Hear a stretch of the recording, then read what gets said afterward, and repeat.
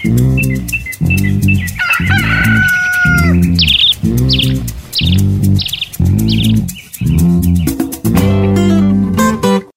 morning. It's the 6th of April 2021. Welcome to the news around Uganda. I am Lydia Lakonyero. We kick off our first story with crime. The police in Kampala are hunting for 3 men and a woman who robbed a Chinese family of 110 million shillings. The suspects dressed as staff of the National Water and Sewerage Corporation in their signature blue overalls before attacking the Chinese national. The incident happened at Kyambogo Lower Estate on Wednesday last week. The officer in charge of Kyambogo Police Station, Samuel Nuwamanya Binuzire, said the assailants entered and held the cook, who was the only one at home, captive and tied him up as they executed the robbery. The housemaid who arrived at the premises during the robbery was also held captive, tied up and locked in the washrooms. Kampala Metropolitan Police Deputy Spokesperson Luke Oyesigire said the incident was captured on CCTV cameras and they are now hunting for the culprits. Still in our national news, Reverend Gerald Ayebare has called on parents to be careful when choosing godparents for their children. The man of God said many parents do not understand the role of godparents in the spiritual lives of their children, so they end up picking just about anyone without considering the impact the person will have on the children. Presiding over the baptism of over 30 children at All Saints Cathedral in Nakasero in Kampala, Ayebare attributed all the troubles the country is facing today, including corruption, theft, murder and discrimination, to improper upbringing of children, which is partly a role godparents ought to play. I'm talking about calling the parents to say, how is so and so? And they tell you they are here, they have a bit of cough and say, let me pray for them. And you actually pray. I'm talking about visiting and you meet them and hold their hands and pray with them. So you pray for them, you pray with them. Because God answers prayer. Praise the name of the Lord. Number 2, teach. Teach. It's not just to pray, it's also to pray and teach. What do you teach? The word of the Lord. In a related story, Christians have been urged to live a better life with the resurrection of Jesus Christ. The call was made by Reverend Father Nicholas Onyait while leading Easter Monday Mass at Our Lady of Africa Church in Mbuya. Father Onyait said now that the Lent season has ended, Christians should be able to share their experiences by showing what has changed in their lives after the resurrection. The Lord is calling us to narrate what our experience is.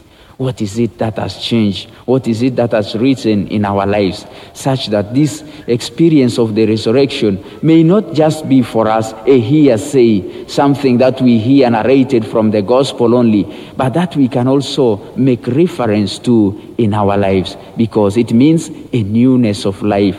It means a rebirth. Meanwhile, truck drivers have expressed anger at South Sudanese militia groups for killing Ugandan drivers.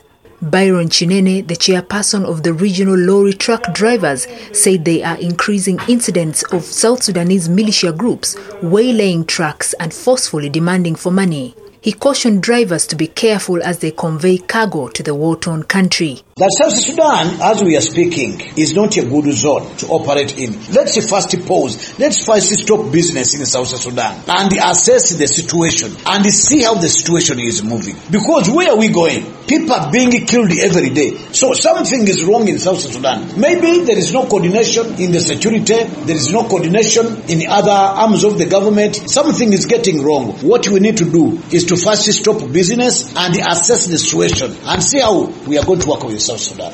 Still in our national news, a traffic officer has succumbed to injuries sustained following an accident he was involved in last week. Corporal Joseph Watua was knocked down on April 1st while on duty at Wairaka along the Jinja-Iganga highway. The Chira Region Police spokesperson Abingako said the car which caused the accident has been impounded. The occupants are also detained as investigations continue. Yesterday at around 2 a.m., Joseph Watua breathed his last breath and he is now said, we are only organizing burial at his ancestral home in Bunyinza, Utiru, in Manafa district. We really condemn our friends, drivers on highways, who drive at a very high speed without calculating any object or anything that may cause problem to them. We have the driver of this vehicle detained.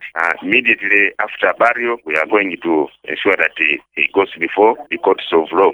In eastern Uganda, police in Amuria are anxiously waiting for the COVID-19 vaccines. Moses Muzima, the Amuria District Police Commander, said vaccines meant for the police personnel have not yet arrived. According to Muzima, once the vaccines arrive in the region, they will vaccinate everyone so that their immunity becomes strong against the virus. Ours has not yet come. We are very ready for it. I know anytime it is coming, and surely police officers are just anxiously waiting for it. No, it comes through the security channel. So it is police doctors who are administering it. So it is not that they send it to every unit so that they do it on themselves by themselves. So they have got to go region by region. They also wanted to vaccinate me on the other normal one, but me, I insisted I am waiting for the one of the security. So far, everyone who has taken has not suffered any complications. I expect it is safe. Last week, the District Police Commander of Katakwi, David Willis Ndaula, reported that more than 100 of his personnel had received the COVID-19 jab. In Arua, at least 12 people, mainly youth from Ombaranya village in Arivu sub-county, have been arrested for causing chaos at a funeral. The youth destroyed household property and caused loss of 28 million shillings in cash that was kept in the house of their in-law, according to the husband of the deceased. The youth destroyed household property and caused loss of 28 million shillings in cash that was kept in the house of their in-law, the husband to the deceased. Trouble started when the youth from Ombaranya heard about the death of Jane Ekataru, who was married to the parish chief of Anzu. Ekataru died at Arua Regional Referral Hospital after a short illness. She had been rushed to the hospital by her father.